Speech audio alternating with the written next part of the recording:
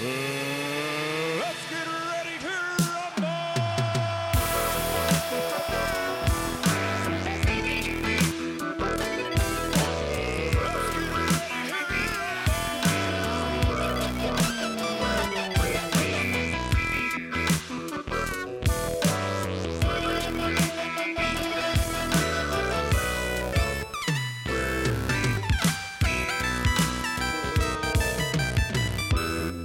Welcome to Where the Big Boys Play. Welcome to 20 years of Nitro, Worldwide Edition. It's our post-Nitro bonus show where we dive into the dirt sheets and check out the other channel as we round up the week in wrestling that was December 30th, 1996 through January 5th, 1997. I am your host, Tim Root, and with me, as always, in spirit, if not in body, it's only Dave Amantorp. Dave, I'm not going to ask how you're doing this week. We're all doing terrible. We're all stuck in our homes, our apartments, our houses, our townhomes, under our bridges, wherever we are. It sucks. It sucks, and it's going to suck for a while. So why don't we get into Worldwide Edition? Well, I was going to say that I went to the grocery store today, and I actually found toilet paper. Hey, congratulations. I was going to ask if you had some because I accidentally... I thought we were like almost out, and I bought a 9-pack, and then Kelly was like, "Why'd you buy that? We have a whole thing in the laundry room." And so now I feel like one of the assholes. There's a neighborhood Facebook group. I've been meaning to put it on there, but I actually meant to check with you. Glad to hear that you've got yourself covered, though. Oh, you were gonna see if I needed any? Yeah, just you're somebody I know who's out there in the world. Well, see if you need. So I'm curious, what kind of what brand do you usually get for toilet paper? Brand? I don't. I tend to. All I know is the packaging is like purple themed. I think it may be Cottonelle, but I do not pay that much attention. Because I'm a Charmin. Jumbo roll size is like the only ones that I get. Sure. So that was it was a nice. I mean, I usually get just like the 4-pack because I'm just one person. I don't need right. a whole. But the only thing that was available was 9. Right. So now I'm good for the rest of 2020, pretty much.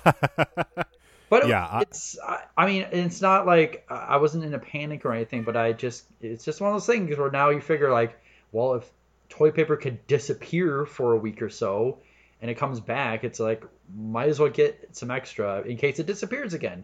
Because here in Minnesota, on the day that we're recording, the state has not officially gone on into any sort of lockdown or anything like that yet. Yeah, it's sort of business, non-essential businesses have been closed, but we have not been given the, as they call it, the shelter-in-place order. Yeah, and I realize that it's possible that when that happens, there could be another kind of a rise in people hoarding stuff. Right. So it's good to kind of be a little bit prepared in advance of that because that could happen any day now. Yeah, I also went to the grocery store this weekend, and I went to the grocery store rather than the Super Target that also is a grocery store. Right. And I got just about everything I needed at the regular grocery store. There wasn't anything. There were things that were very low, and there might have been a couple things that were out of stock that I didn't need. I think flour has been hard to find, but we have plenty of flour. But they didn't have cocoa. Like cocoa powder for baking. And my son's birthday is this Saturday. It's coming up in just a few days here. And just a terrible time to be turning 8 years old, to have his birthday party's been canceled. He's just fucking bummed. His family grandparents can't come over and get presents. We're all going to do it this summer when we get the opportunity. And if anything, I'm going to go just nuts for his party to make up for it, that he had to, have this shitty experience. But, I was like, well, I being in the grocery store was a surreal and actually terrifying experience in a way, because I just look at everyone as the potential end of my life. Getting within 3 feet of anyone, I'm just convinced that's how I'm going to die. Yeah. So it was this really weird, scary feeling. But I was like, well, I'm going to have to go to another store because I got to get this kid cocoa. I want him to have a birthday cake. I want him to have the cake that he wants. So I went to Target. I got the cocoa. And holy shit, if I didn't already completely forget the point of this story. Toilet paper, cocoa. What the fuck? Where was I going with any of this? Troubling times that we live in.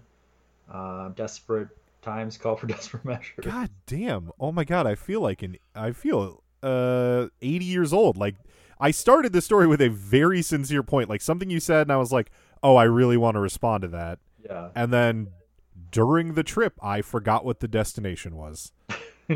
Well, I was gonna say because so the last few days, in order like my only way of real any exercise is just going out on walks outside Right. because I for some reason I thought that the gym that's in my apartment is going to stay open, but no, it's not. Oh, right. Yeah. And then I found out that last month when I went up to the my parents' cabin in Wisconsin, I left my running shoes there. Oh no. And that's like, well, I can't go out and buy running shoes because those stores are not going to be open for like a year, it seems. Yeah, you could probably get some cheap ones at Target. That's about your best bet. Yeah, but so my parents are actually going to mail them to me, so Ah. it's nice. They were actually my parents were actually trying to convince me to go up in quarantine with them and my brother and his kids, which I feel like anyone that knows me very well, that if it comes to like lots of time by myself, I like lots of time by myself. Right. And so the idea of going up and being kind of forced to stay with like five other people and one dog, geez, no, it's only one dog, and a bunch of pets, and just never having time to myself for an unknown amount of time, it's Yeah. just about the last thing I would ever want. But I said this in very polite, appropriate terms to my mom. That Yeah. I was like, I just think that after it would be nice for you guys to have me there, but I would not enjoy it. So I politely turned them down on that offer.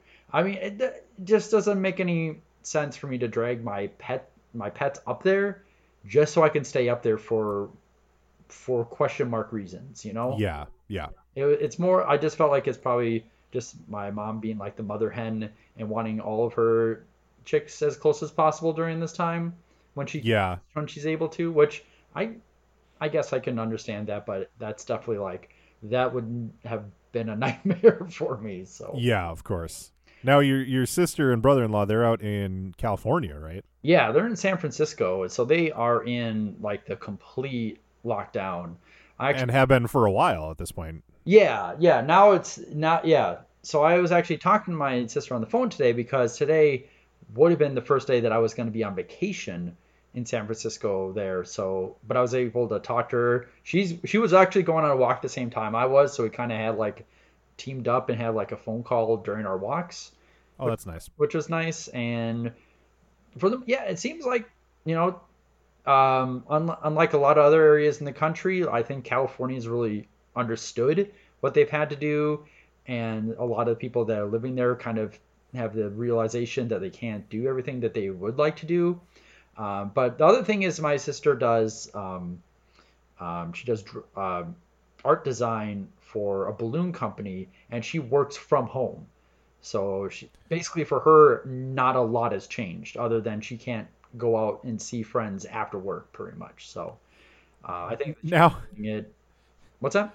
I was gonna say because there is a connection to our podcast with that in that when you mentioned it, it reminded me that she used to do some WWE related balloons, didn't she? And she had to like airbrush Kane's love handles into like abs and shit like that. Well, I remember that so she did those like that was because she's worked there for a long time, and this was probably like 10 years ago or something like that that she was Yeah.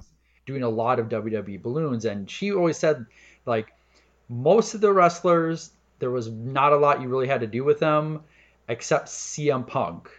CM Oh, Punk that's right. because That's there was right. like it was the bags under the eyes you had to fix up. I think love handles was another thing, and also getting rid of like the copyrighted tattoos as well. Oh, right, right. Out like Cobra Commander, and I think the Pepsi The logo. Pepsi, yeah, right. So that was always funny because it's just like everyone else is just perfectly fine, but then she just spends all this time like quote unquote fixing CM Punk to be a children's balloon. Uh, but yeah, I mean, it's hard to really start off any of these episodes without talking about like what's going on because it's like crazy times Even Yeah, well, I think, talking about, like, how shitty the situation is one thing, and everyone knows that. But, like, I think you and I talking about how it's affecting our daily lives, that's probably relatable. I think people might, I think the people listening on their daily walk where they get to finally get out of the house are, hopefully they're enjoying hearing that we're in the same kind of boat.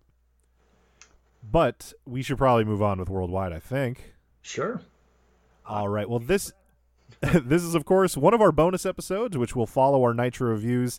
And this particular episode is a companion to episode 68, in which we reviewed the December 30th, 1996 edition of Monday Nitro.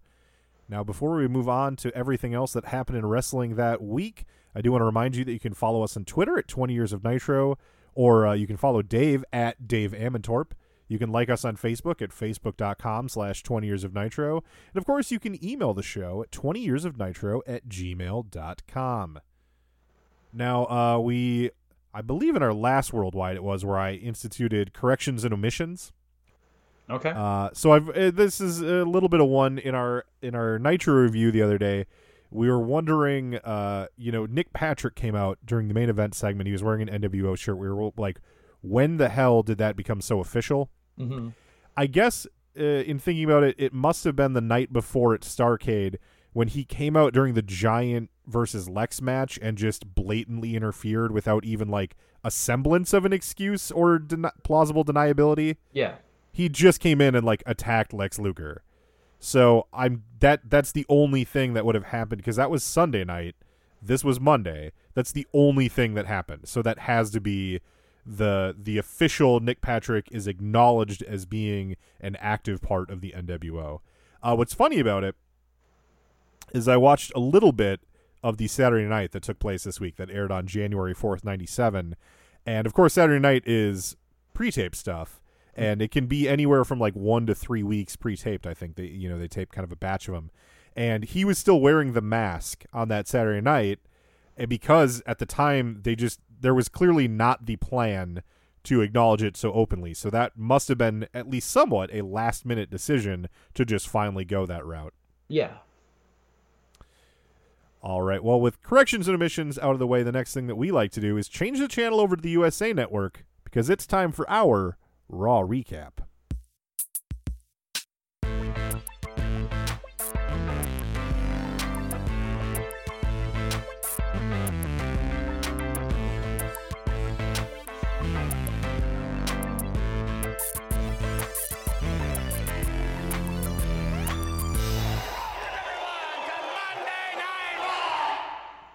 Raw started off with a barn burner when Savio Vega and Jesse James defeated Farouk and Stone Cold Steve Austin by disqualification. What actually happened there was at one point somebody came and took out Jesse James, and then Bret Hart just took his spot.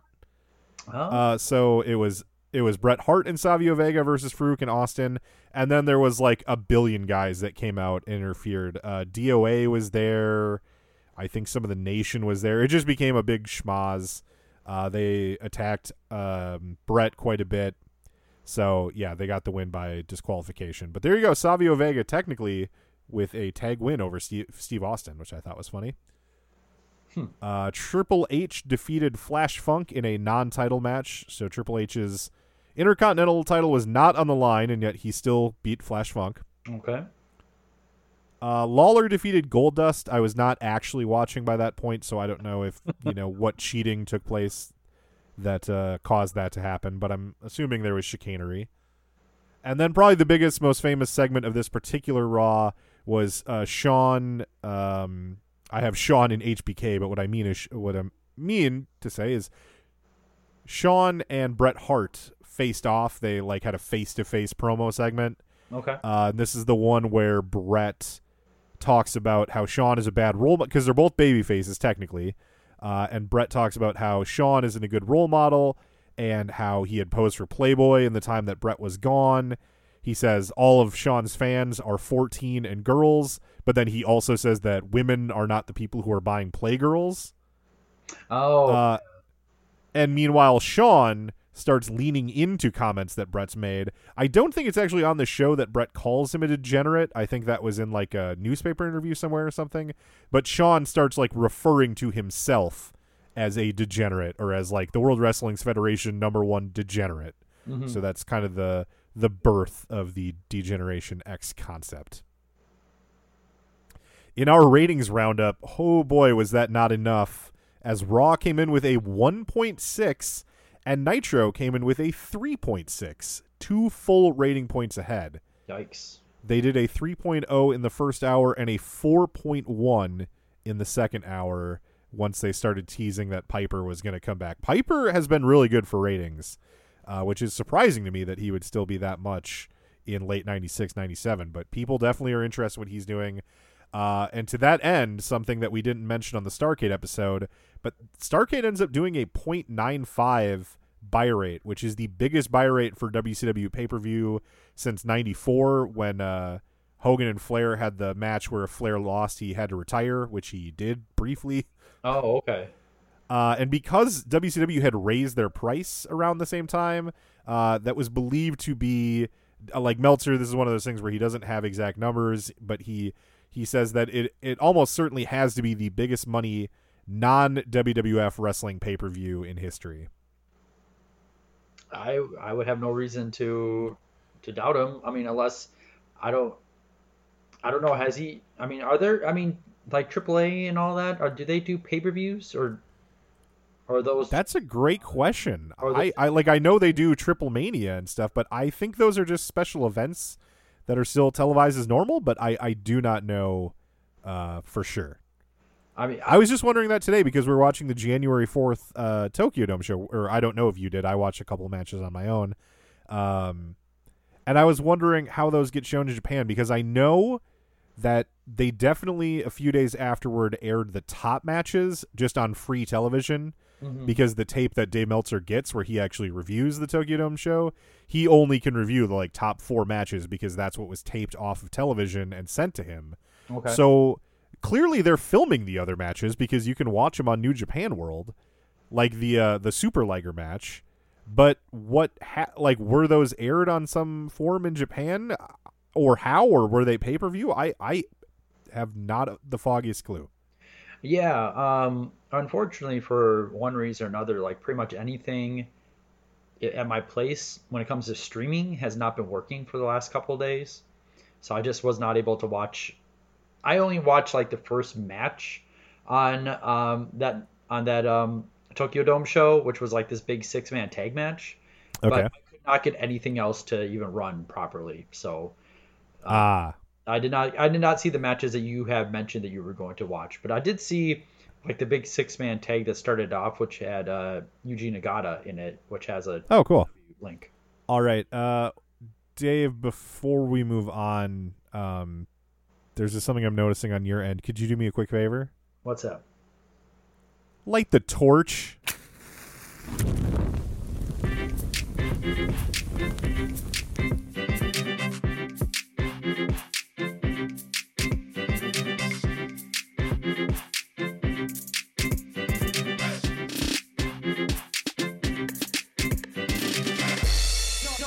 No, I gotta talk about this fucking prick Wade Keller for a second. After a week of talks between ECW and pay-per-view provider Request TV, it is actually looking like ECW's first pay-per-view might happen in 1997 after all.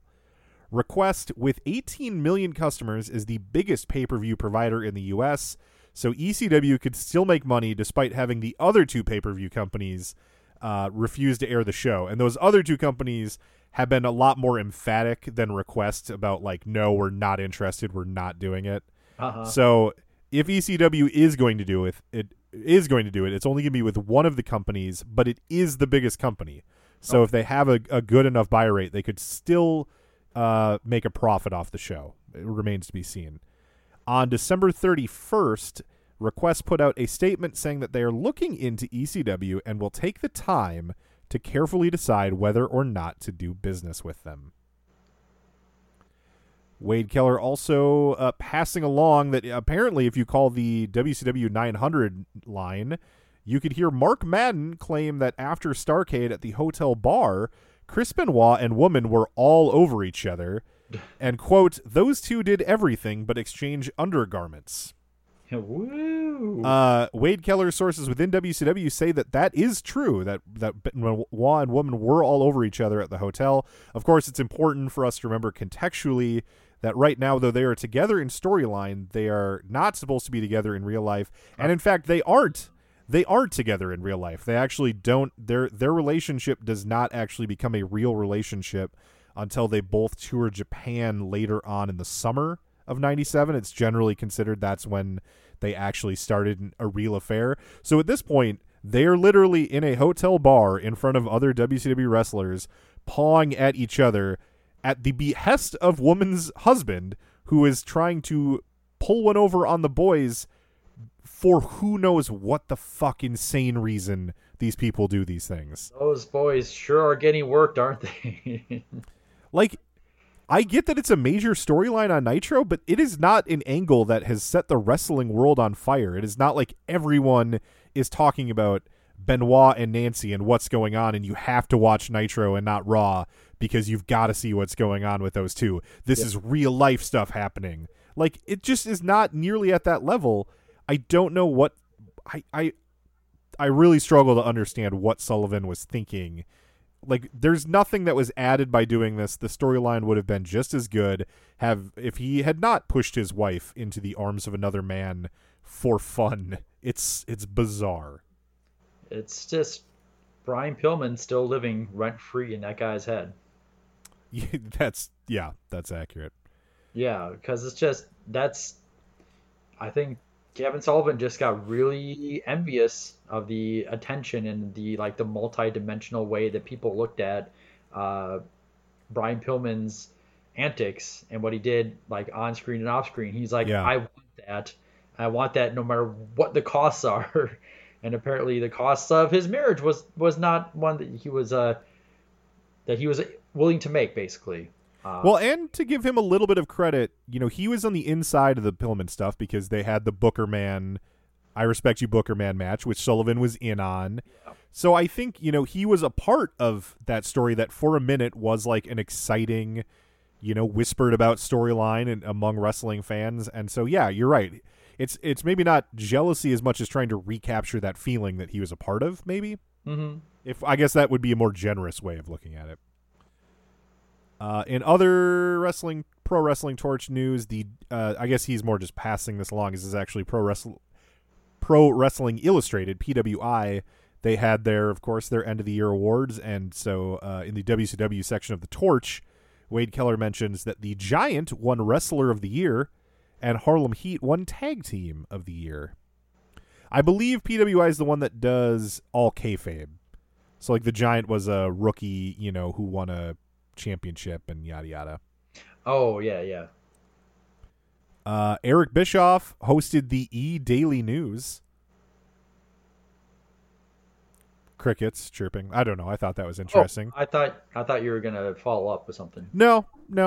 I think if I remember right, what is that? I don't know. The E channel. Oh, okay, yeah. They used to have a thing. As I recall it, and I might be wrong. I don't even think it was a regular half-hour program. It was every 6 commercial breaks, they would show a 90-second recap of the entertainment news from that day. Sure. And I think one day the guy doing the recap for those 90 seconds was Eric Bischoff as a little means of cross-promotion for Nitro. Oh, okay. Well, I mean, that could be certainly looked at as a positive of hey, look, there's stuff that's mainstream that's starting to take us seriously. Yeah, that's why I included that in my notes for Worldwide, is because I like mentioning when wrestling seeps out into other things. A few months ago we were talking about the Cable Ace Awards. Oh. It's interesting to remember what 1996, 1997 was like and how wrestling was becoming a part of the culture. With the torch lit, it's time for a little segment that we call Observe This. Observe this, brother!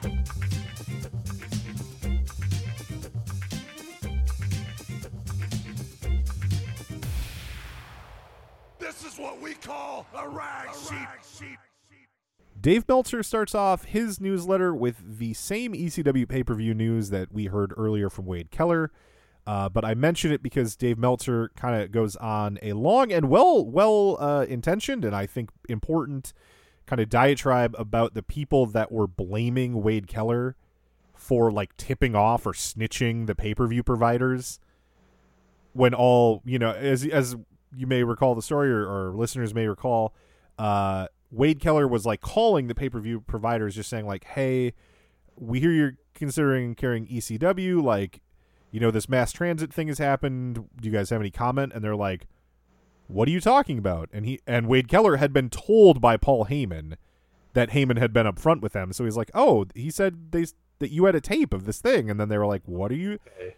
So it was not his intention, but he's also a journalist and it's not his responsibility not to snitch, quote unquote.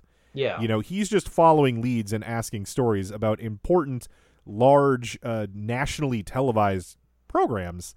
That's a legitimate journalistic enterprise. He does not owe it to like the industry he covers to keep important things a secret. That's ridiculous. Right. It's also not letting baseball journalists reveal that information about like the Astros cheating or anything like that. Yes. Like violate unwritten rules of wrestling, that sort of thing, where it's like, yeah, I mean, even if Wade Keller was like, he knew they were not aware of it, there's nothing wrong with him addressing that with them, because that's news that they should be aware of anyway. And it's just like it is his responsibility as a reporter to get those sort of quotes, to find out what their opinion is on that sort of thing. He's just doing his job. So that's ridiculous if someone was saying like that he broke some unwritten rule or something like that. There also were accusations that he was the one who provided Request TV with the tape of the mass transit incident, which I still don't know whether that would be bad if he had, but the guy, the president, the CEO at Request TV was very emphatic and clear with Dave Meltzer that he did not get a tape from Wade Keller. So It's just a bunch of people, ECW fans, being really pissed that they think they're going to be robbed of this thing by Wade Keller. And there's, a lot of fans have very specific attitudes about dirt sheet writers. Sure. So I think, it was just nice to see Dave standing up for a colleague, I guess is why I bring it up. In other Observer news, rumors out of Mexico are that Televisa, AAA's television partner, is not happy with AAA's recent performance, and they're also not happy with the Promo Azteca guys having left, as now AAA is left with a lot of older stars on top. And it's to the point where Dave says that AAA may lose their television deal. But there's other signs that things are okay. Like, it was not that long ago that actually Saturday mornings, AAA went from a 3-hour programming block on Televisa to a 4-hour programming block. Ugh. So they've got a big chunk of real estate on Saturday mornings. But, it is interesting to note that this whole Conan leaving and founding Promo Azteca, that is really kind of driven a wedge now in between AAA and their television partner. Kimberly may be returning to WCW soon. I certainly hope that she is. Sweet. Wait, is it just trying to find a role for her or something? That's the extent of the note. So I don't know. Maybe I could definitely see that being if the Diamond Dallas Page and the NWO thing starts getting a little bit more escalated. Because they always like to bring it into the guy's personal life sort of thing. Yeah, well, and I think they're really having a lot of success with that for the most part right now. They're doing well with involving more real life stories and less evil cadres of cartoon villains trying to kill Hulk Hogan. Yes, for sure. So I think I think if they wanted to bring in Kimberly just as Paige's wife, that would be probably my suggestion. That would be what I would like to see her do. But I also know, as most of us do, that the Nitro Girls have to be coming at some point. Is that a 1997 thing, or is that later on? Do you know? I would say they're in 1997 at some point. I can't remember exactly when, but Yeah. So I wonder if Dave is hearing, the early rumors that she's coming back. Maybe she's putting together her little dance crew. I don't mean to say that sounded so dismissive. Right. Oh, I didn't mean it. oh, look at her putting her little dance. Oh, her little dance crew. Well, good for her. Doing something for herself. Eric Bischoff, Sonny Ono, and Kevin Sullivan flew to Honolulu after Nitro for the first of their scheduled quarterly meetings with New Japan. There was apparently some heat last week regarding Kensuke Sasaki either not being willing to do the job on Nitro for Hugh Morris or being told by New Japan that he wasn't allowed to. Meltzer is just not sure, so he's saying, hey, I've heard two versions of the story, not sure, putting them both out there, though. So I thought that was interesting just because that whole match was kind of weird. It seemed odd, and so, yeah, that it was a situation where WCW had wanted Morris to win, and just it wasn't allowed to happen by New Japan. And given how WCW has really bent over backwards to put New Japan guys over, I don't think they're at all in the wrong for wanting Hugh Morris to get a win over Kensuke Sasaki. That does not seem an unreasonable request to me, especially in the time when there's a nascent internet. It's not like people are going to hear about... People in Japan will hear about it, some of them, but not a ton of them. They won't see it on TV. So, like, if they read in some magazine that Kensuke Sasaki lost one match in America to a guy they've not seen, it's not going to kill his momentum at all. Yeah. I mean, on the episode when we talked about it, we just talked about how we didn't like the particular matchup. We didn't feel like Right. it made a lot of sense. I mean, I think... I don't know. Maybe they could have sat there for a moment and realized, well, if we don't want to hurt our relationship due to making Kensuke Sasaki lose, but we also want Hugh Morris to win, what if we had them against different people instead of each other? Right. Yeah. It seemed like that there was an easy way out of that situation that they just were not. They were just kind of blind to that. It's a remarkable the amount of times in wrestling where you're describing some stupid scenario where a company did some stupid thing and you're like, well, they had this matchup and you can't put over so-and-so because of this. And you can't put so-and-so over because of that. And it's like, well, no one had a gun to their head forcing them to put those guys in the ring together. Right. And it's not like there was a build up to that match. Right. It's a match thrown together. They could have just thrown a different match together. I agree. It's silly. I was just going to make a note here that the Nitro Girls will be debuting in July '97.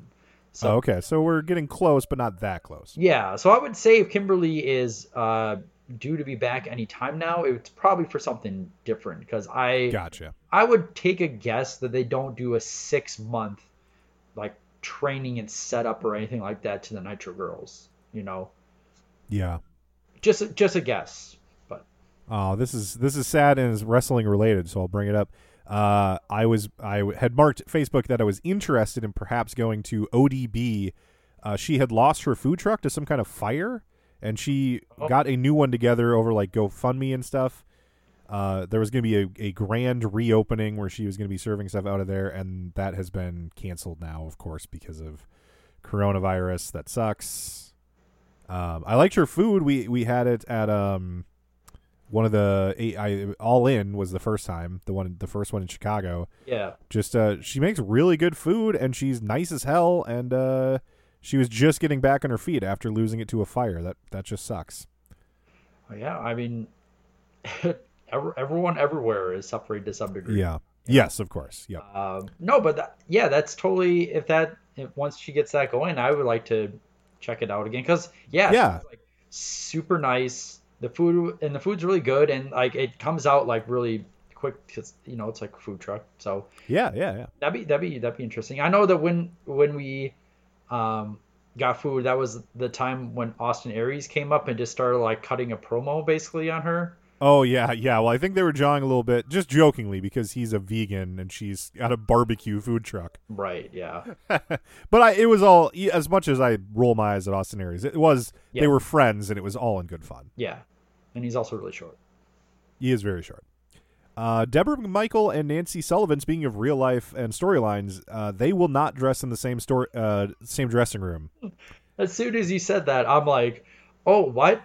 The shit talking Deborah's been doing has actually like affected them? What Yeah. a surprise. Yeah, we've heard rumblings that they don't like each other in the dirt sheets before, but Yeah. the note that they won't even dress in the same room is new. Yeah, but that's just like this. It's the sort of thing like when you hear her promos, it's like, yeah, you can tell that it's not entirely kayfabe that what she's going for. Like Yep. some animosity going on there. Terry Funk is going to be part of this year's Royal Rumble match. Oh, sweet. Yes. Okay, so this I pretty much just copied and pasted. It's a long story, so if any of this wording is weird, it's because Meltzer always has strange syntax. But Okay. this happened in Shreveport. I believe that it was January 4th. They did house shows this weekend, and there was one on January 4th in Shreveport and one on January 5th in Alexandria, Louisiana. So here's Dave's story here.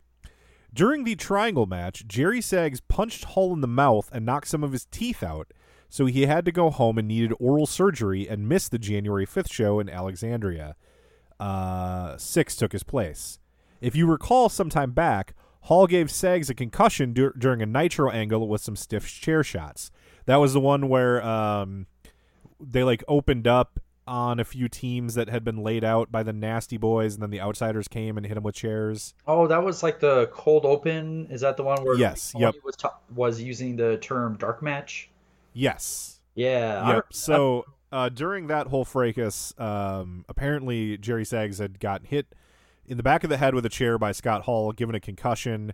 The Nasties already didn't like the Outsiders because the Outsiders had when they first came in and they were doing house shows, it was against the Nasties. Yeah. And they were kind of acting as the baby faces, which the Nasties were supposed to be, which really pissed them off. Yeah. So they already didn't like him, and now they got this concussion.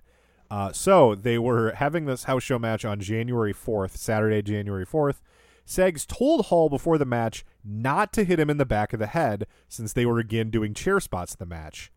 Saggs threw a chair into the ring at Hall, who caught it and did the spot where he threw the chair back at Saggs, and apparently it hit Saggs in the back of the head pretty hard. God. Saggs snapped and ran into the ring and basically was pounding Hall, bruising and blooding up his face, particularly his mouth. Things calmed down. They continued the match, but then they had a post-match argument backstage, although no blows were thrown, apparently. No word on any repercussions from the incident. I don't know this for a fact, but I'm going to guess, spoiler alert, there are none because it's WCW and they just let the inmates run the fucking asylum. Yeah. So I don't think Hall or Saggs get in that much trouble, if any, over it. So yeah, there's more heat now between the Nasty Boys and Hall and Nash. Scott Hall, like I said, he misses the January 5th house show, and I think he misses the next Nitro that we're going to do as well because he had to get emergency dental surgery and then let that sit for a week or so before he could do any in-ring action. I mean, of course you would say how intentional was it that Scott Hall did that? Because it's just a very Scott Hall thing to do. But the fact that he got his teeth knocked out and didn't let it come to blows after the match, I think is kind of respectable on his behalf. So Yeah. I think if you got your teeth knocked out, no matter why that happened, you would be pretty upset about it. Yeah, no kidding. So that's the end of the Observer news, but I did have some other stuff in the Observer that I thought would be fun to go over here. Okay. And that is, since it's the end of 1996, we have the Observer Awards. Oh, yeah, and these are the less kayfabe, more quote unquote. Correct. Legitimate. And they are... I'm sorry, go ahead.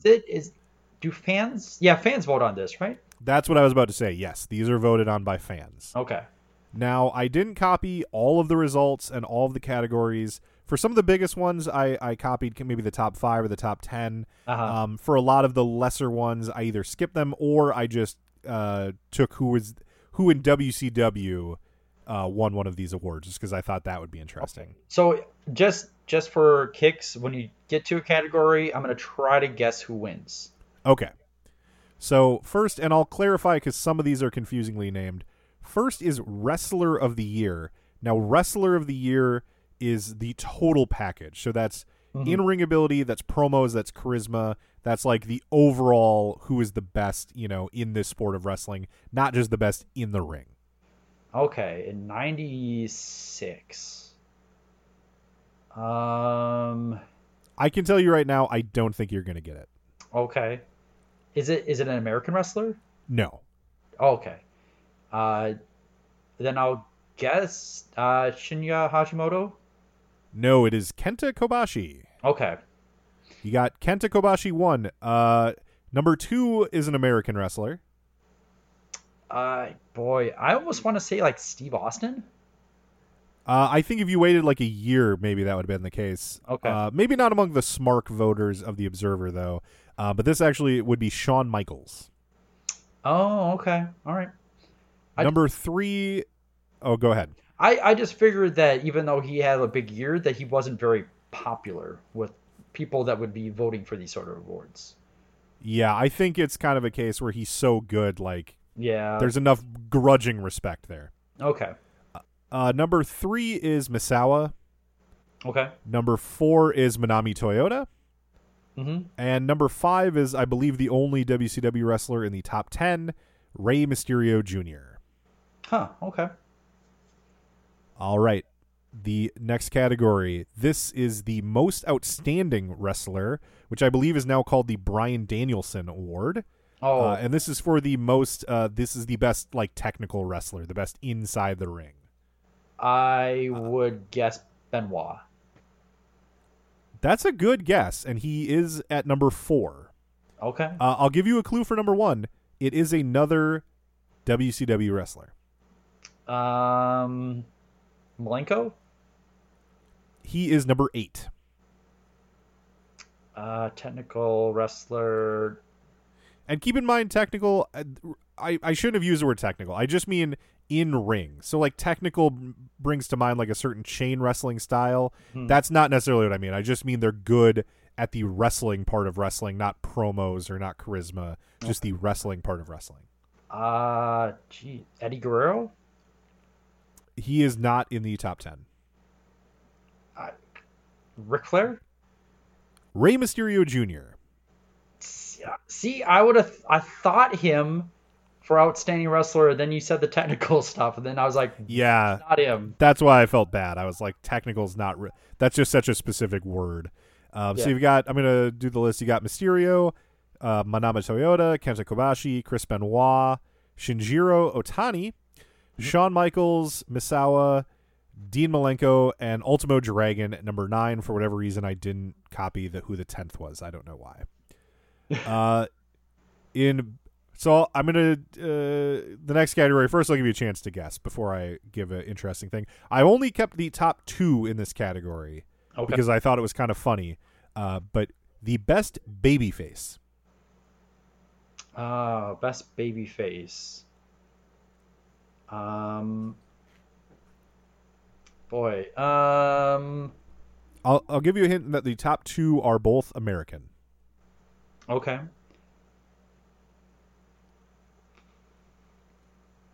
I'm gonna say Shawn Michaels number 1.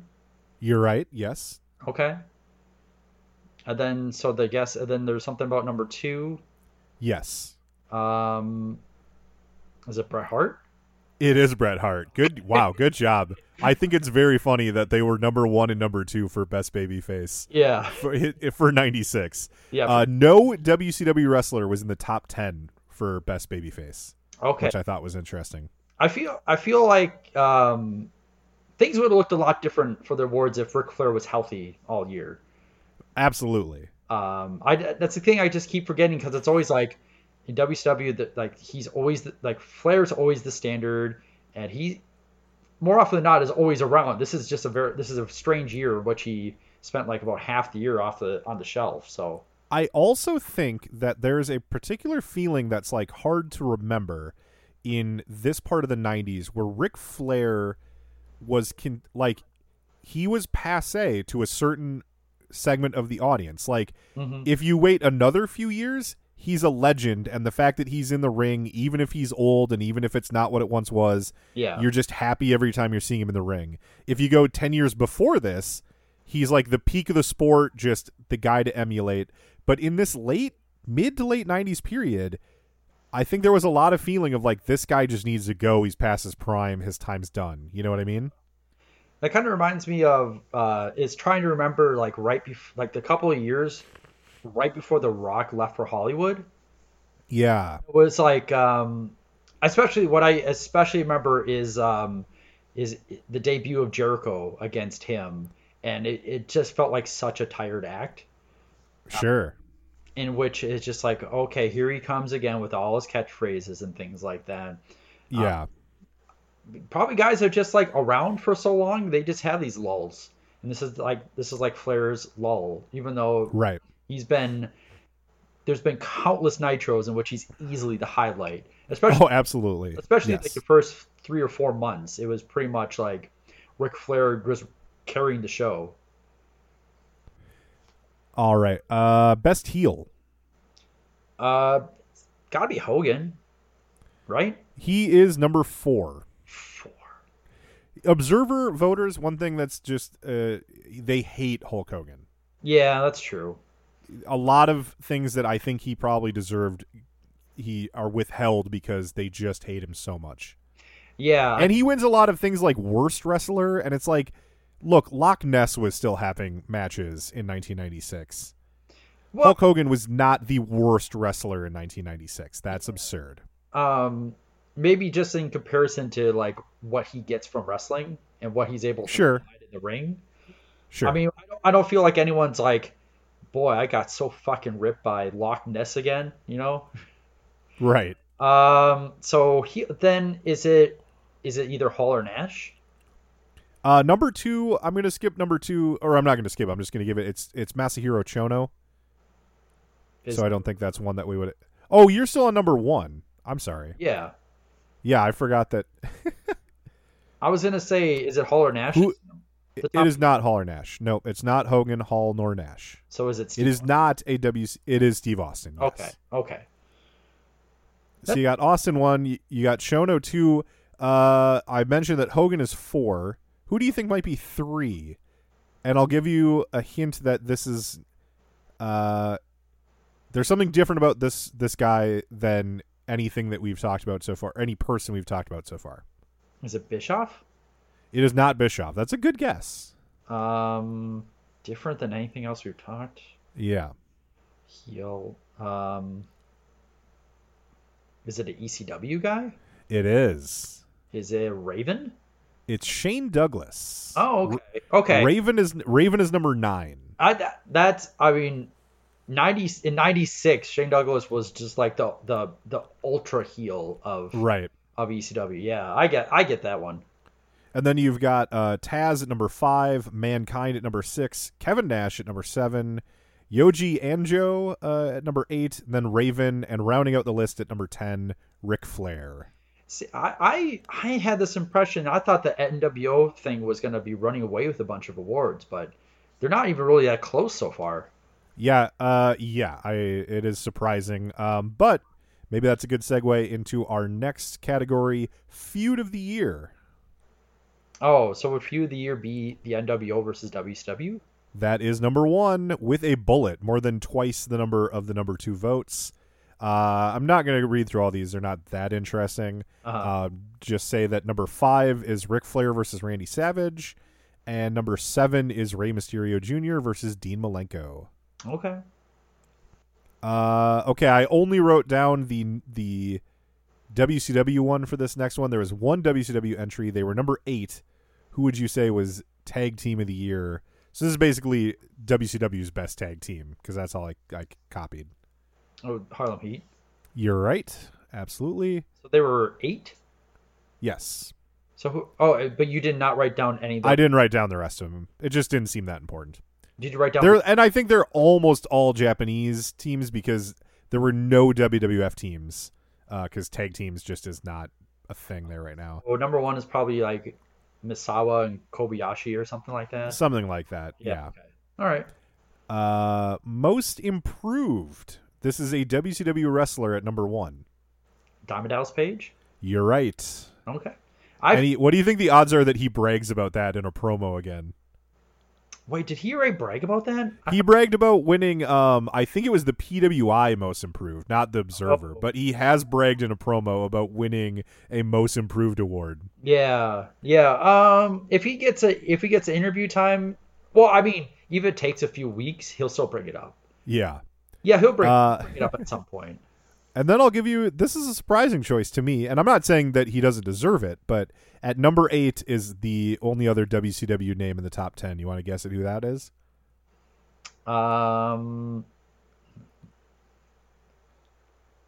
Is it? Wait, who would? Is it Disco Inferno? Ooh, that's not a bad guess. It is actually Marcus Bagwell. Oh, okay, okay. I mean, he definitely has a better position now, but I don't feel like he's become a better wrestler. I don't know anyone that would make. I mean, we've hardly seen him wrestle in months. Yeah, that's the thing for me is, like, when have we ever really gotten a chance to see, unless the voters are, like, really scrupulous watchers of Saturday Night, maybe. Right. Which I feel like if you did like that Venn diagram of people that vote for these awards and also people that watch Saturday Night, they'll probably be like on top of each other pretty much. Yeah, I usually start filling out an Observer Awards thing when Meltzer puts out the call because I'm a subscriber. Mm-hmm. And then, like, halfway through, I'm like, you know what? I don't know enough about wrestling to fit. Like, I'm match of the year, and I'm sure it's like a million great things in Mexico and Japan I haven't seen, and I always just feel like I'm just going with like the mainstream stuff that I usually watch, and I usually just kind of give up halfway through. Although, plus he lumps so many things in together now. Like, best promos will be like Conor McGregor, and I'm not saying that that's necessarily wrong, but like I don't watch UFC. I don't know who's good over there at anything. those should be like MMA and pro wrestling should be separate. I know that they put I agree. Like, organization of the year is like typically Ultimate Fighting, and it's just like why am I reading these awards then? You know, Right? Yeah. it just doesn't. Yeah, they have some of the awards just get commandeered by UFC and MMA stuff, and I feel like that's not really the audience that you're like writing these or presenting these awards for. It should be wrestling awards and make a separate awards for the people that love UFC. All right, now this next category is pretty funny for our show because I didn't write down all 10, but I can tell you I have the number 1, the number 3, the number 5, the number 6, the number 7, and the number 10 because they are all WCW wrestlers, and this category is most unimproved. Most unimproved. Most unimproved, and 6 of them are WCW wrestlers. Good God. Let's see how many can you get all 6? The first thing I thought was Jim Powers. No, he's not among the list. I like that as an underdog guess, though. So are these all like significant names then? Yes, they are. Yeah, Okay. It's like Jim Powers would be a good answer, but you got it. These are just bigger stars. Okay. Most unimproved. It makes me want to think that they're younger wrestlers, or are these like? Is Hogan and Hall and are those guys on here too? Hogan is number 1. Hall is number 6. Okay. How about like M. Wall Street? No, bigger stars. Nash? Yes, he's number 10. I feel like Holland, that's just like you don't like him. Yeah, I agree. They're not using they're not using this properly. How about Steve McMichael? No. What about Lex Luger? He is number 5. So you've got number 3 and number 7 left. Okay. Other. One is somebody that we've talked about a good deal. He's not necessarily has been in every category, but we've talked about him quite a bit. Okay. That's unimproved.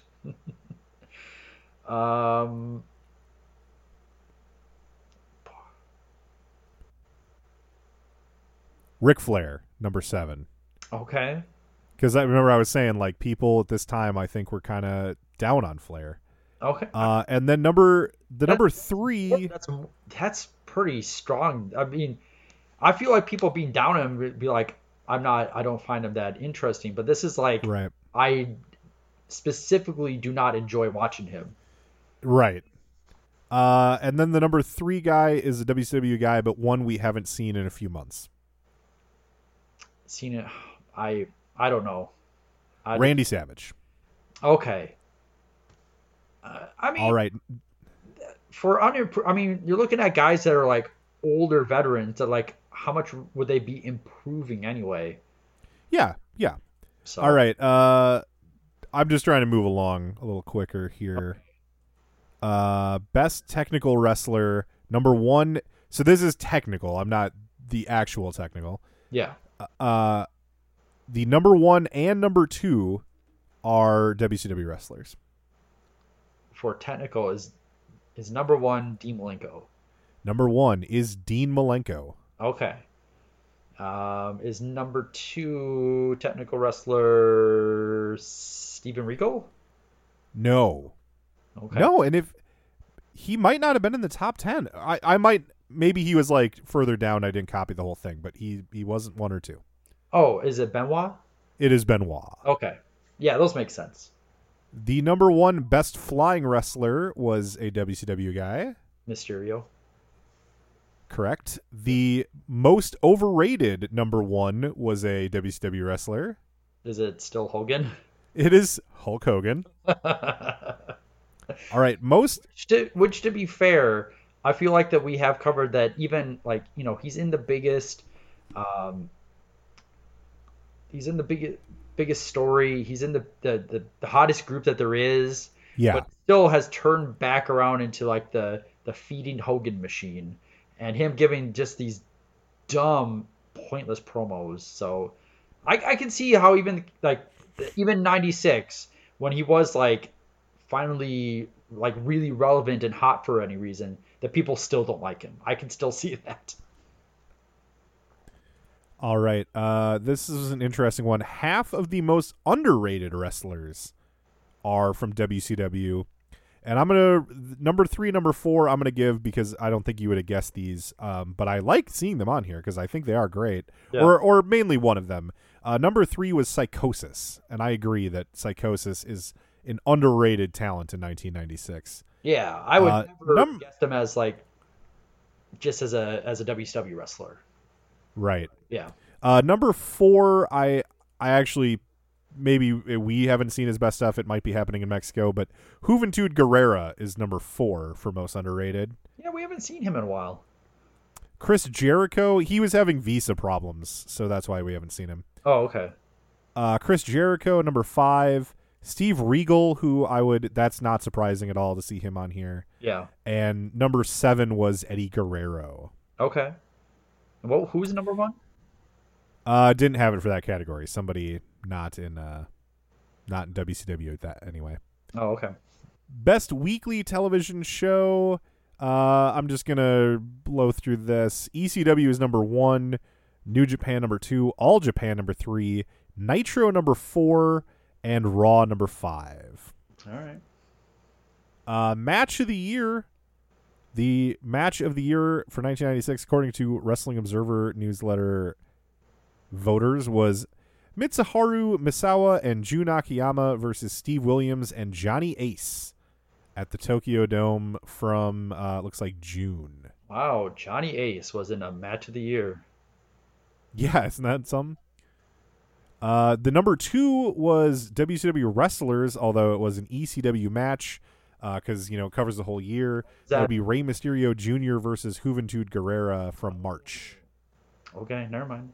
What was that? What you were going to guess? No, I was going to guess there was like the Malenko Eddie Guerrero 2 out of 3 falls match, but that I think would be 5. So the number 6 match was very similar, as it was Rey Mysterio Jr. versus Psychosis from July.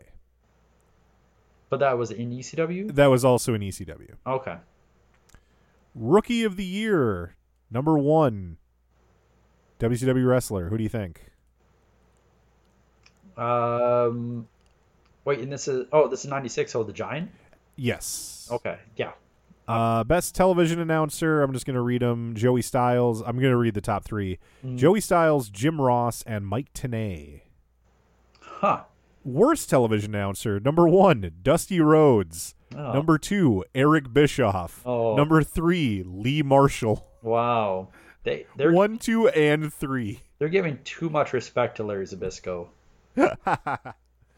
Best major wrestling card. I thought this one was interesting because number 2 was the Great American Bash, which I think, looking back, was my favorite show of 1996 as well. I liked that one more than Bash at the Beach. That's a particular pay-per-view that Dave Meltzer always talks about being like the best Sure. WWE pay-per-view too. So that makes sense. Did we, 6. we- Go ahead. do we know what number 1 was for that? It was the Wrestling and Romance Super J Cup second stage from December 13th in Tokyo. God, you nerds. The worst major wrestling card, 6 of them, 6, more than half are WCW shows. You've got Uncensored from March, Slamboree from May, World War III from November, Hog Wild from August, which I think Hog Wild had some good matches. I don't think that should be in a list of the worst. Certainly not number 4. Halloween Havoc from October, and Super Brawl from February. Most of those, honestly, I've already forgotten what was on them. So I mean, I I still think Hog Wild has like the best WCW match that there was, which was the Benoit Malenko. Like, yeah, that match was great. yeah, that's like I still think it's one of the best matches that was ever in that promotion. So It also had Ultimo Dragon versus Rey Mysterio. So like, Yeah. just get out of here with that nonsense. get the fuck out of here. Most disgusting, and I copied all 10 of these because it's maybe the most fun category in the Observer Awards. Oh, The most disgusting promotional tactic. Yes. like every year now it's the Saudi Arabia deal. Yes. Which it's like as long as that deal's going, they should just keep winning it. This was not a particularly bad year, I don't think. The number 1 most disgusting promotional tactic was fake Razor and Diesel. Oh, yeah, I was gonna guess the Pillman gun thing. That is number 3. Okay. Number 2 is sort of a general one. I don't like, they're not specific, but it's Gene Okerlund just teasing and lying to get you to call the 900 number. Okay. Oh, is Bischoff giving away raw results on there? It's not. I don't know that he did it in 96. I think that he hasn't done that since 95. And then the lawsuit happened and he stopped. Yeah, my mistake. I forgot it was that long ago. Number 4 is the WCW usage of racist characters like Sonny Ono. But that's fair. The ECW crucifixion angle, number 5. Yeah. Number 6 is WWF acting like Jose Lothario had a heart attack in that match between Shawn and Sid. Oh, sure. Number 7, ECW using Tyler Fullington, the Sandman's real-life young son. Number 8, the Billionaire Ted skits, which, like, he's got vote totals. That was only 15 people, so it's not like a ton of people thought that was really that gross. Yeah. Yeah. I thought they're just dumb and not funny. Yeah. Number 9 was the Shawn Michaels, Diana Smith, the British Bulldog's wife. That angle that got dropped after like a week because the British Bulldog was like, we're not using my wife in a storyline. Okay. And then number 10 was WCW advertising Brian Pillman at Uncensored when they knew that he wasn't going to be there by that time. Oh, okay. Yeah, still. All right, 4 of the top 10 worst matches of the year are WCW. You've got the Tower of Doom from Uncensored. That's number 1. That was the worst match of 1996. Okay. You've got Hulk Hogan versus Randy Savage from Halloween Havoc. Oh, yeah. Hulk Hogan versus the Giant from Hog Wild. Okay. And the Giant versus Loch Ness from Uncensored. Man, Loch Ness just getting no respect. Reading that was probably why he was even in my mind. Oh, sure. Okay, so this one, there's 3 of these that I agree with, and one of them I think is shows you how biased the voters can be sometimes. Worst feud of the year. Now, number 1 with a bullet, I agree with 100%, and that's Big Bubba versus John Tenta. Oh, yes. Absolutely. Now, this is the ridiculous one. Number 2, WCW versus NWO. Did they also win the feud of the year? They won best feud of the year, but 69 Observer voters had to be stick in the mud assholes. Right.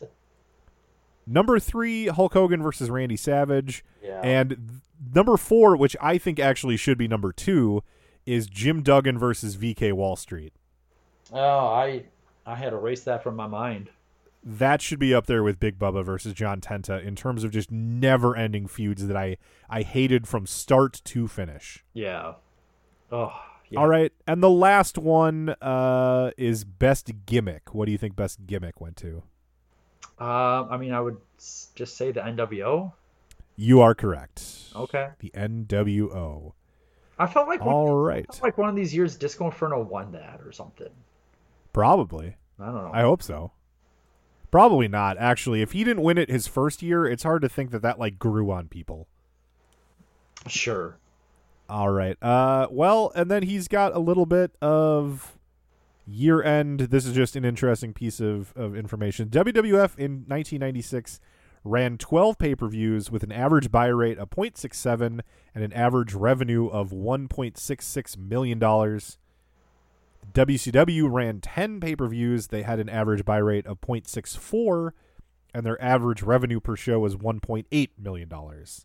Okay. So WWF selling a few more shows. With the higher price, though, WCW making a little bit more money. The next thing I wanted to move on to was January 4th. Saturday, January 4th was the Tokyo Dome show. We mentioned on here a few times the Chris Jericho as Super Liger versus Kanemoto. I'm missing his first name. I just didn't write it down. Oh, I was going to say, which one of the awards do we just for some reason not have the number 1 for? There was a few of them I didn't have the number 1 for. Because was one of them most underrated? Yes.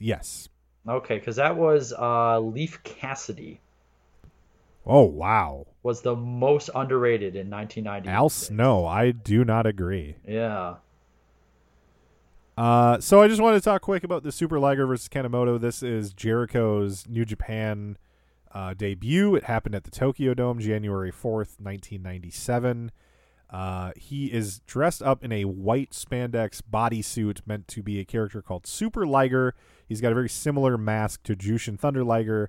This was the debut of this character that was meant to sort of be Jericho is going to be a regular in New Japan, certainly not a full-timer because of his WCW commitments, but he was going to be a regular, and it was kind of building this as a new rival, a heel version of Jushin Liger. So it's an interesting way to debut the character, and I don't know what they're doing on their weekly TV, but just, you know, with no build, because he has not been in Japan. He's been in Japan, but not with New Japan. Mm-hmm. So he hasn't been there building the character. He hasn't worn the suit until the night before the show. So there's not really it's a very strange build for this new character who's eventually supposed to be a rival to the greatest junior heavyweight of all time. But so I just kind of summarized Jericho's book and what he talked about in it. He said that he was invited over to debut as Super Liger. It's not like he it's not that he went to them asking for work. They came to him and said, hey, we've got this new character. We think you might be the guy to do it. So he sent his measurements over Japan. He got to Tokyo the day before the show, tried it on, said the material didn't have very much stretch to it at all. It made moving very hard. Yeah. And the mask had a very tiny hole for the mouth and red mesh over the eyes that made it extremely difficult to see. He had never before wrestled in a bodysuit or a mask, so he cut the chin out so he could breathe better, but there was really nothing he could do about the eyes. You know, they wanted the mesh over the eyes. If you look at Liger's mask, it has a similar mesh over the eyes. Yeah. Liger is just used to it from literal decades of wrestling in it. Right. So Jericho spent all night, he slept with that mask on in an attempt to get used to it. That's how much he was trying to get used to it so he could make an impression. He says his impression was that Kanemoto was not really thrilled about the match and certainly less thrilled about putting Jericho over in the match. And if you watch it, maybe it was because I read that ahead of time, but if you watch it, Kanemoto like looks bored. It's not that he doesn't like he sells physically with his body, but his face never. He doesn't sell with his face at all. He looks like bored and disinterested, just kind of like above the match. And when he's selling, it's just kind of boredom. And then when he hits some cool offense, suddenly he's really into it, and like it comes off as him. If you watch it with as it is on New Japan World with just the Japanese commentary, and you didn't know any of the backstory, you'd think this was like a showcase match for Kanemoto. He gets like the better, cooler offense. I think part of that is Jericho just can't see what he's doing, so he's just like putting on chin locks because that's safe. He knows he can't like screw that up. At one point, Jericho gets Kanemoto on the apron, and then he's going to do like he's going to run, do a springboard off the second rope, and then drop kick Kanemoto to the floor. But he slips on the second rope and just falls on his ass in the ring, and like the announcers laugh at him, the crowd laughs at him, and it's like the moment this new character died. It was right there. It was never coming back. The announcers laughed. They do. They seriously just laugh at him. Laughs. Yeah, and it's one of those quiet Japanese crowds, especially in like the undercard. They're not, oohing and ahhing like they do later in the show. So it's like you can hear a pin drop, and then he falls on his ass, and then people just mock him, and it's like, oh shit. Yeah. So he wins the match, but he knows that it sucks. He gets to the back. Like the second he gets the outfit off, a New Japan official comes and takes it for quote-unquote safekeeping, and he just knows, like, shit, if they ever do this again, it's going to be with someone else, not me. Yeah. So he knows that it's done. By the time he gets back to the States, he says that he called the WCW hotline, and he could hear on the hotline Mark Madden say that Jericho had stunk it up over in Japan. So somehow the news of his shitty match beat him back to America. Oh, man. He already had himself booked with New Japan as Chris Jericho. He was going back there like 1 month later, using his normal name. So he was like, if I hadn't already signed the deal for that and gotten my visa and everything, I bet they wouldn't have even had me back. But like it was already kind of just too late in the process. So they do have him back a month later, and that actually goes really well. He has good matches with pretty much... They have him lose to everyone because they think this guy sucks now. Yeah. But he starts impressing people. He has a good match with Liger, and Liger ends up really liking him and like liking the match they had together. That's all you need. Right. If you got Liger's stamp of approval, you're going to be set. And he says he had a conversation with Ricky Chosu, who was head booker of New Japan at the time, who told him, quote, Chris Jericho very good, Super Liger very bad. And Jericho goes, yeah. And Jericho says he responded, yeah, I think maybe Super Liger is dead. And Choshu goes, yeah, I think maybe that is for the best. So Chris Jericho ends up actually just fine with New Japan. He still has some success there. And so it's ultimately a redemption story, but boy, yeah, it didn't go super well for Super Liger. Yeah, I know. I managed a couple of minutes of that match before my streaming just went to shit. But I did notice Kanemoto just not looking very interested in the match. It's like early in the beginning, I feel like the first chinlock he puts on, he just looks like he's like looking for the exit. And also, just seeing Jericho constantly adjusting the mask is kind of like, that's it's unfortunate. But the thing is, like, from Chris Jericho's position, with how much I assumed like really reveres like any opportunity in New Japan, knowing that could make him such a better wrestler. Right. There was no way he could have said no matter any step of it. Even when he put on the outfit and it was like, this is not going to work out. There was he couldn't, even if he wanted to, he could not have found a way to tell that to them, like, especially not like the day before. That's like right, and that's on New Japan for not getting someone properly prepared in advance too. I will also say that, especially if you did not know the backstory and you just watched the match, it is not a train wreck. It is not like a hilariously bad match where you're cringing the whole time. It's just boring. And there's one big botch that like really just seals the deal. Yeah, but it is mostly it is more boring than it is bad, for sure. Yeah, I mean, you don't see Super Liger as like this is the worst wrestler they've ever had there. It's just Absolutely. like you're not seeing what Chris Jericho is at that time. Right. You're just seeing someone Correct. that's like, well, he's fine, nothing Yes. special. So All right. There is still this is a long worldwide, but there is still some more to talk about because also that same day, January 4th, 1997, was the debut of Shotgun Saturday Night.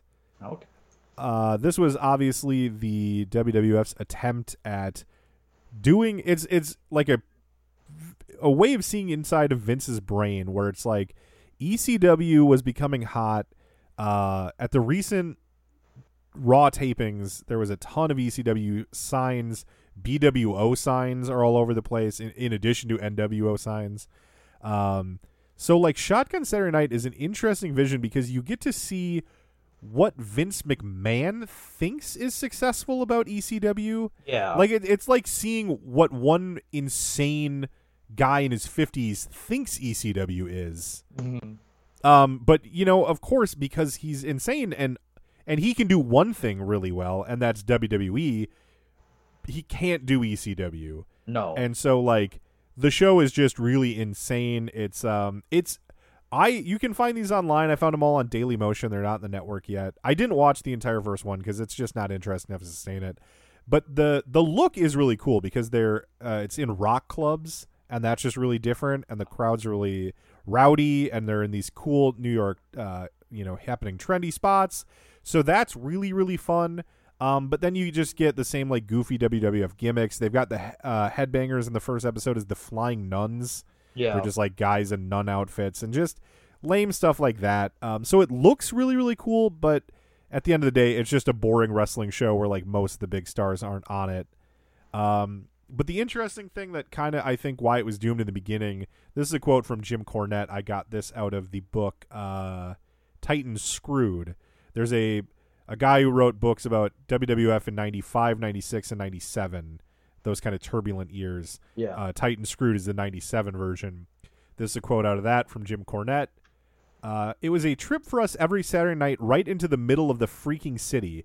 It meant we had to fly talent in from wherever they were on tour. We had to rebook weekend cards to make people available. It was one of those ideas that Vince loved, but that quickly changed when other things came along and took a priority.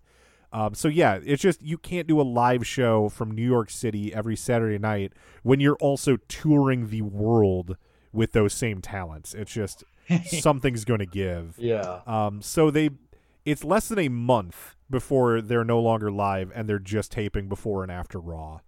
So yeah, there's like maybe 4 or 5 weeks of actual nightclub based Saturday night episodes. The most famous thing I think that happens in any of them is there's one where Terry Funk like goes on a big profanity laced tirade against McMahon. He's doing it in character, Yeah. but McMahon gets so mad about all the swearing that he vows to never have Terry Funk back. Again, he does have Terry Funk back like a year later in '98 as Chainsaw Charlie. There, But- there was a catch for him on that one.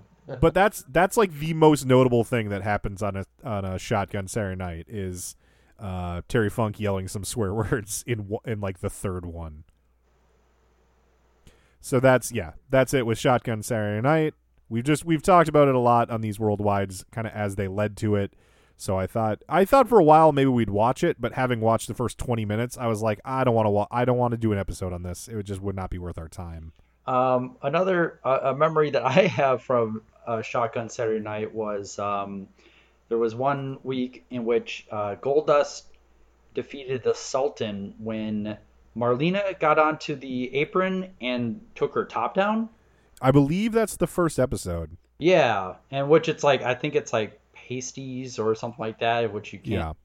Yeah. But that was something I remember when I was like 13 or 14 years old. So Yeah, I wonder what might have stuck with you about that. I was just going to say, as a quick side note here, in reference to the Disco Inferno, he was the best gimmick the year before in 1995. Oh, wow, good for him. And I was just kind of looking at this best gimmick lineup. So it's funny because The Undertaker won it 5 years in a row, Oh, okay. 1990 to 1994. Then it's the Disco Inferno. And then it goes right back to like legendary things like the NWO, Steve Austin, The Rock, Kurt Angle. So like Yeah. right in the middle there, Disco Inferno Huh. on top. Very funny. All right. Well, let's see. I've got Saturday night results. I started watching this kind of in the background. Like I said, I've got a DVD with all 97 Saturday nights. I do want to watch them all, but I didn't get all the way through this. The thing I wanted to watch most was Steven Regal versus Ice Train. Yeah. And I think I turned it off before I got to that match. Okay. Because I think that was the last match. Because Regal is a title holder right now still. Excuse me. So the matches were Chris Jericho beat Jim Richland. Arn Anderson beat Chavo Guerrero. Eddie Guerrero and Dean Malenko went to a double countout. Masahiro Chono defeated Mark Starr. I don't know if we mentioned it or not, but they talk about it on the Saturday night episode. Chono is going to face Jericho at Sold Out. Oh, okay. Big Bubba Rogers missing from Nitro, but he was on Saturday night as he overcame Mr. JL. Public Enemy beat Scott and Steve Armstrong. Lex Luger beat Mike Enos in a match that I'm definitely going back to that DVD because I want to see Lex versus Mike Enos. And Steven Regal battled Ice Train to a draw. Oh my God, I'm getting that. When this Skype call's done, I'm getting that DVD out. So I mean, and you're just reading because you really didn't watch the show, you said? Yeah, I had on the background while I was like playing video games, but the way my office is situated, my computer faces away from the TV, so I'm just kind of half listening to things, and like when I'm on a loading screen, I kind of look over and see what's going on. Yeah, I mean, because we talked about on Nitro that we'd be interested in how WCW wrestlers end up getting booked for Sold Out. But I'm just assuming that for the Saturday night thing that they just announced that was going to be a match. I'm guessing there's not anything more. The thing I remember is Chris Jericho has a promo and they ask him about it, and I don't remember if it's like announced before that or if they just, because that's the way they announce matches sometimes. They're like, Chris Jericho, you've got a match this month, so that might have been the way that it gets announced, is just by hearing, oh, and man, the Jericho promo is definitely another one of these early babyface, unsure of himself Jericho promos. It is not very good at all. It did remind me something of else that should have gone in our corrections and omissions. Mm-hmm. That was another NWO loss, was Jericho beating Nick Patrick. Oh, yeah. Okay, fair enough.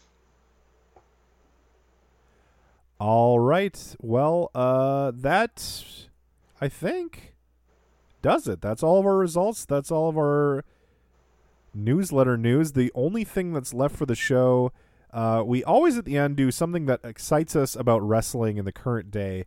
Now, there's not, like, wrestling is shut down right now except for empty arena shows and whatever this insanity is going to be with this pre-taped 2-night performance center based no audience WrestleMania, which I have to admit I am I'm not thrilled, that's totally the wrong word, but I am greatly anticipating seeing what the fuck this show is like.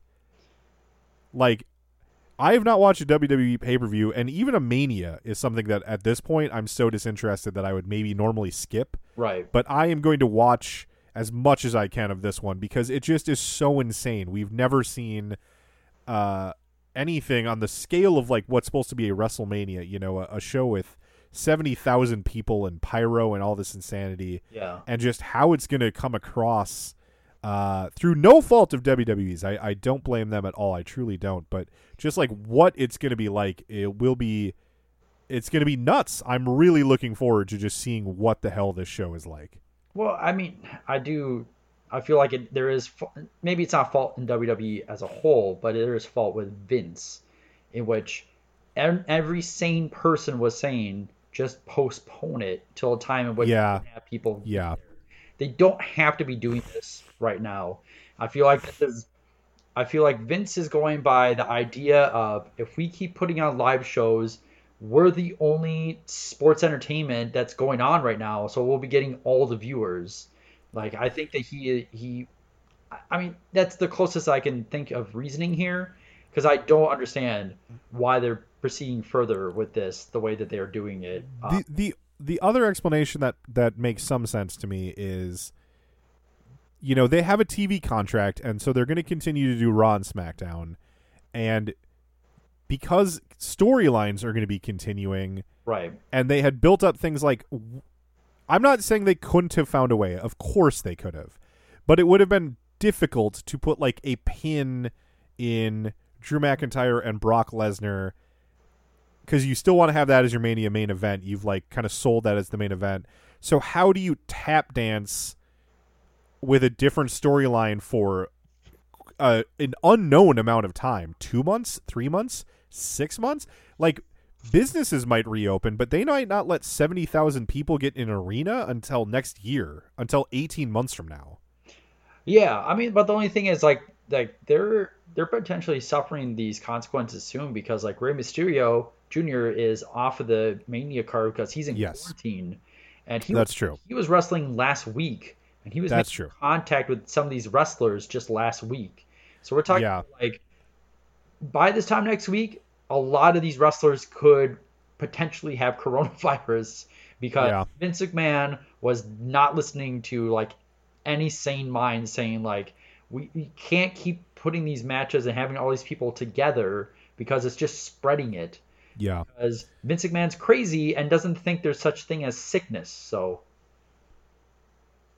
Yeah, and the one that is concerning, I think, above all else is Roman Reigns, because he this leukemia thing is not something that just goes away. Mm-hmm. And that is something that, is going to weaken his immune system, and it does concern me that he is still, going and filming these shows and being around other people. I wish that he was just staying home with his wife and kids, and I admire that he probably has a desire to try to help entertain people through this shitty period, but like him specifically, more than any of the other talent, I wish that he really would have just stayed home and taken care of his health first and foremost. But on the lighter side, it's like some of these matches are probably gonna end up pretty hilarious.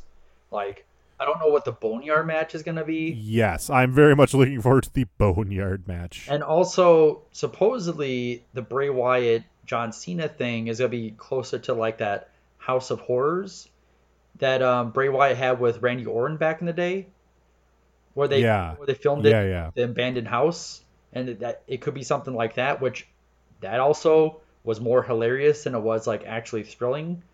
So it's going to be a more of a sideshow than WWE typically is for like their big events. So I think there will be things that are interesting, but it's like on the other side of it, it's like, man, Goldberg is not going to work out with no audience.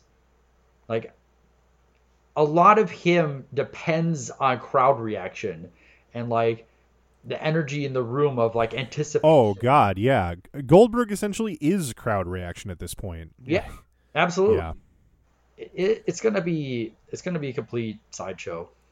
Well, it's funny we went off on that tangent, because what I was actually trying to get to was to say that instead of saying something that excites us about wrestling this week, I thought we could maybe help the people out there by giving them one recommendation, one thing they could do to just kill some of the boredom.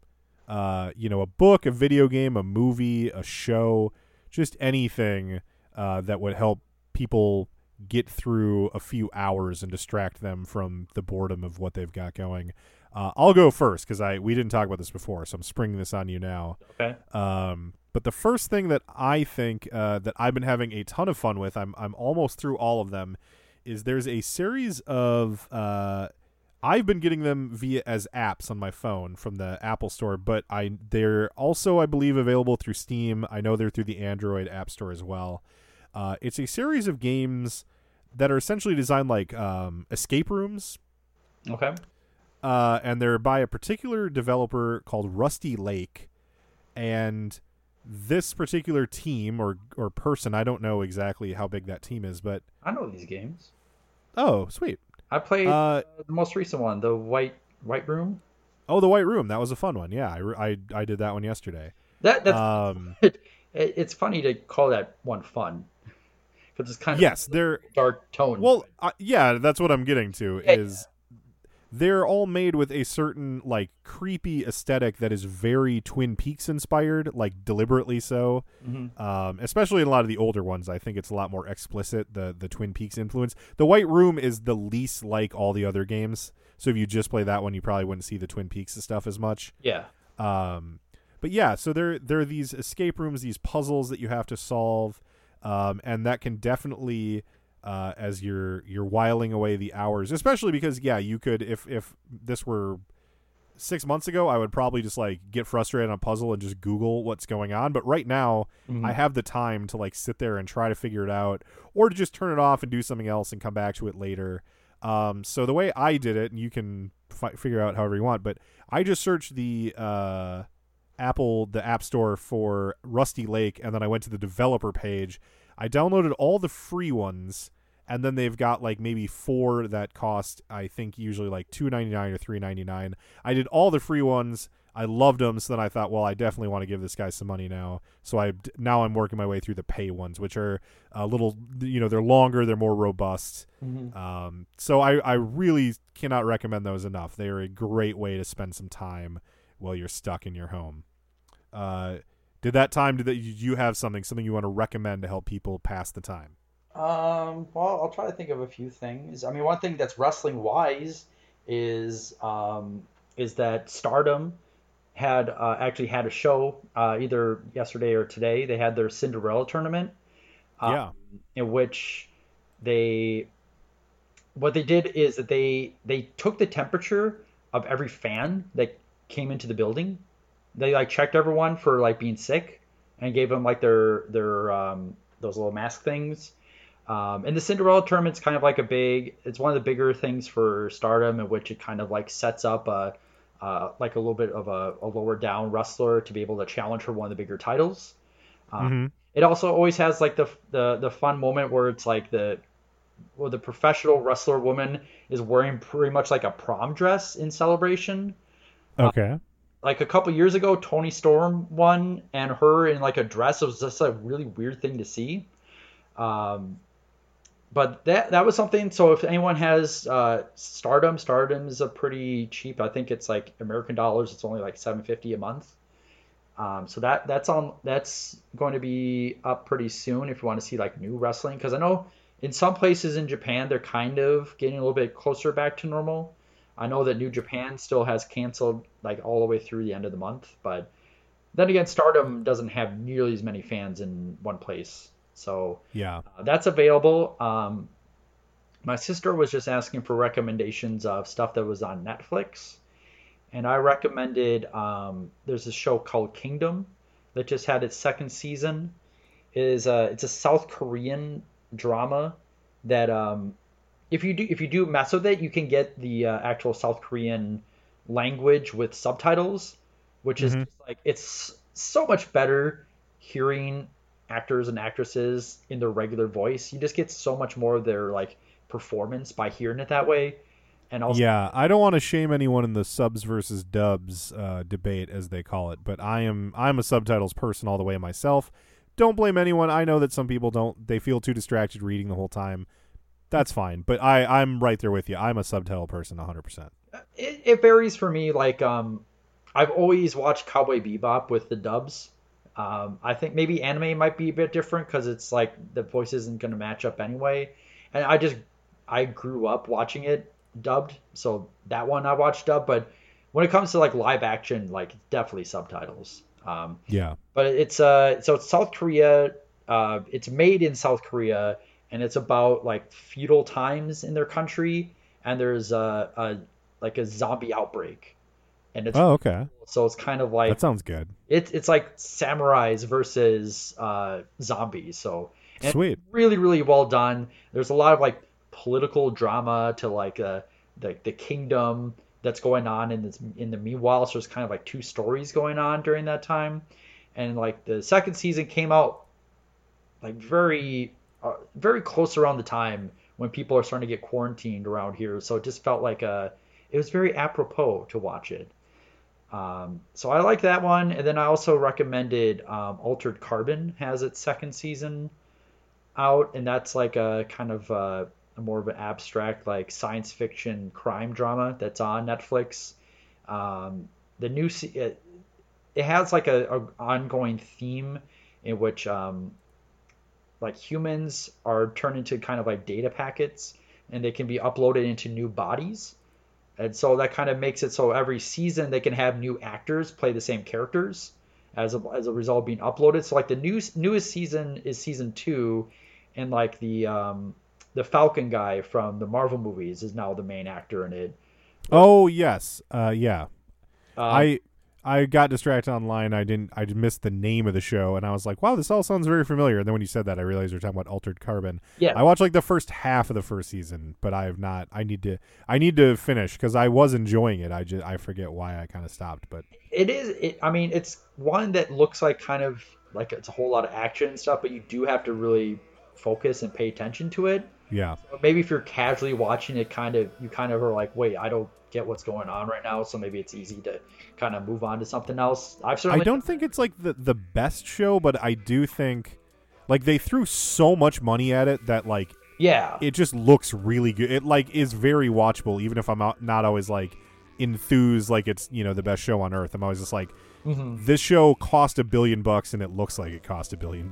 yeah, yeah. So that one's also really fun too. Yeah. What other shows? Well, we'll have more. We can recommend more when we do our next Worldwide. Oh, sure. Yeah. We'll do Rusty. Right now, you got Rusty Lake, you got Altered Carbon, and you got Kingdom. Was that the name of the other one? Kingdom. Yep. And All right. and Stardom has its and Stardom. Yes. is up too. So. All right. Well, there you've got so much entertainment that you have no excuse for going out and trying to be around people. Social distance yourselves.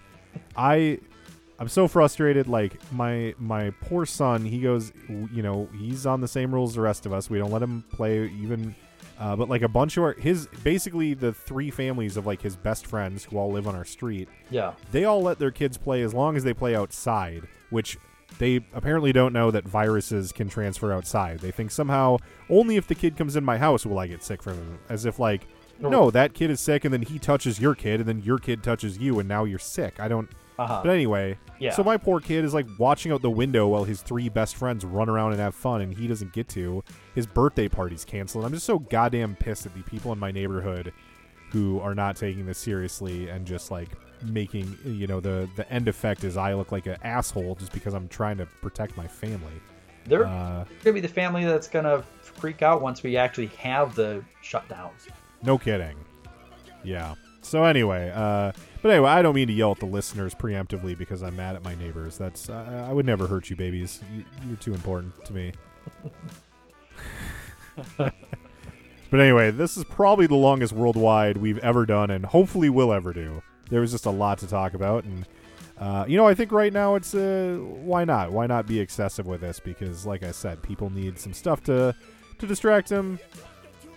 So we hope you enjoyed it. Hope you're enjoying your big walk of the day.